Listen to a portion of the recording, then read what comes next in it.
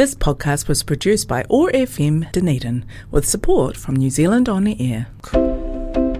It's time for Speak Legal, conversations with community law Otago, made with the support of Law Faculty, University of Otago. And this morning we're going to have a look at surrogacy and the laws around that in New Zealand. Joining us for that discussion, Samantha Fowler. Sam and Morena, lovely to have you with us. Thanks for coming in. Morena, thank you for having me. This is a particular area of law that interests you? Yeah, I got into this when I did the Law and Med paper.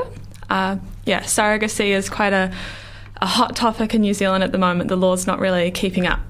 Well, let's find out a little bit more about it. So, what is the current state of the law surrounding surrogacy here? Right, so the current state of the law governing surrogacy in New Zealand at the moment really fails to reflect parties' intentions. So it provides that the surrogate mother will be the legal mother, whether or not they contribute any genetic material. Also, the birth mother's partner is deemed to be the legal parent, and their consent is presumed. So it will be their names which go on the birth certificate. It's whether or not they are completely genetically unrelated to the child or not, or whether they have any intention to parent them.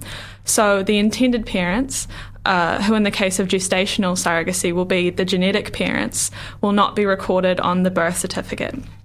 So just for clarification, a traditional surrogacy is when the surrogate is artificially inseminated, and a gestational surrogacy is where the embryo is created via IVF and then transferred into the surrogate. So intended parents are not automatically made legal parents, so this means the law produces results which are inconsistent with the entire purpose of the agreement and arrangement for surrogacy. Oh, interesting. So can you contract for a surrogacy? So no, contracts between parties for surrogacy agreements are unenforceable in New Zealand. So they're unenforceable because this is deemed contrary to public policy, because this would mean like you were contracting as if it was any other type of property, and obviously we don't want to treat children as property. All right. So why do intended parents have to adopt the surrogate baby? Because surrogacy agreements are unenforceable, one or both of the intended parents, even if they may be genetically related to the child, must formally adopt their child after it is born if they wish to have legal parentage. This hurdle of formal adoption means a surrogate can refuse her consent to relinquish legal parentage of the child, who in the case of traditional surrogacy, it is her own genetic material. However, the ability to refuse to relinquish consent is not as sound in a gestational surrogacy, where the surrogate may have no genetic link to the child.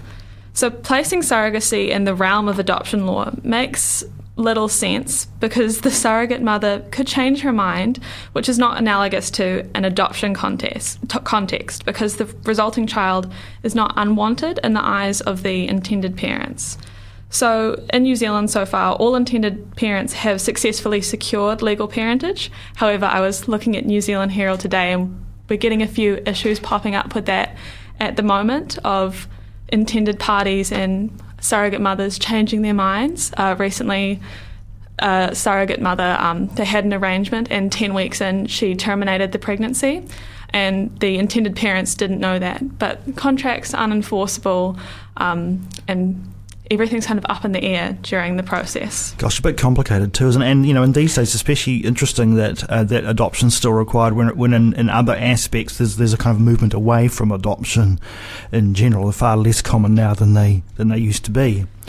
Now, there's this term, the ECART approval process. Tell us about that. What does it mean?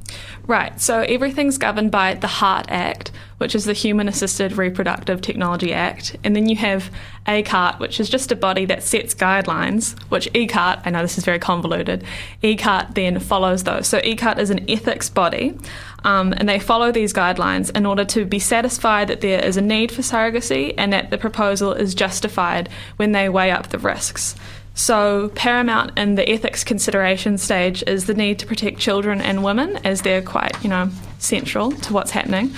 In their determination process, each party, so that's the surrogate mother, her partner, and the intended parents, each party must receive legal and medical advice as well as counselling.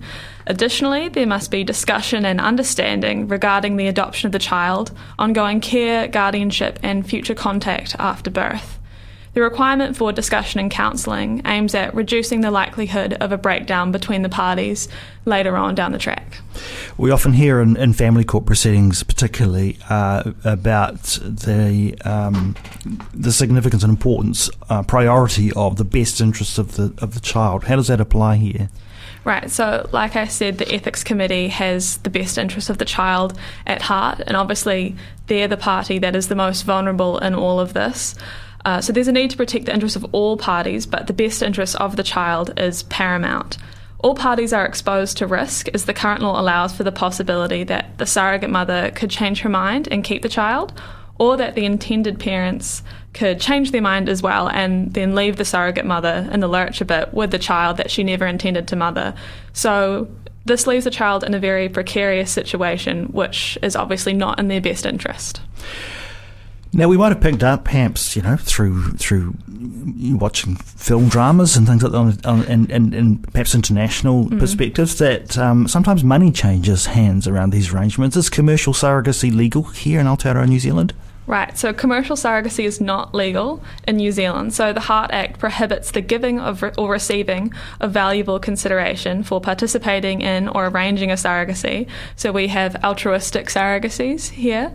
However, this does not apply to certain expenses incurred for the process of surrogacy, for example, counselling or insemination. So there is a bit of leeway, but the whole purpose of prohibiting commercial surrogacies is to prevent exploitation of women's reproductive capacity. So it's to prevent them as if they were for sale or a womb for rent, some say.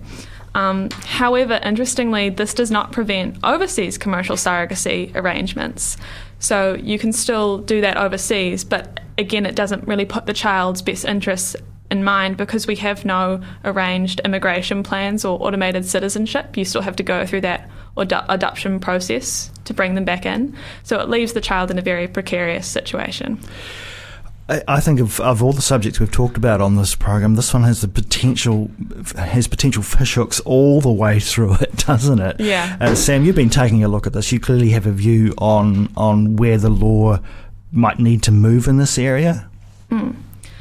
Ultimately, I personally think the law should reflect the intentions of surrogacy agreements, which will ultimately protect all the parties involved, including the child, and reduce a lot of unnecessary cost, length and hardship, because you think you've gone through this whole surrogacy process and then suddenly you're in the family court, adoption, that whole process, when on most occasions all the parties agree with the outcome they intended, but you have to go through this nonetheless. So one such solution could be to reverse the presumption of parenthood so that intended parents are the legal parents from conception. However, this would have some difficulties because you want the surrogate mother to have her autonomy. It is her body. But this would eliminate the need for the family court process, which appears from what most people are saying to be more of a hindrance than a help. As the intended parents would then not need to adopt the child. But then the surrogate mother could have an actionable claim, perhaps, if this presumption of parenthood was reversed so that she still had some rights if she changed her mind and wanted to counter it, if she wanted to refuse to relinquish consent.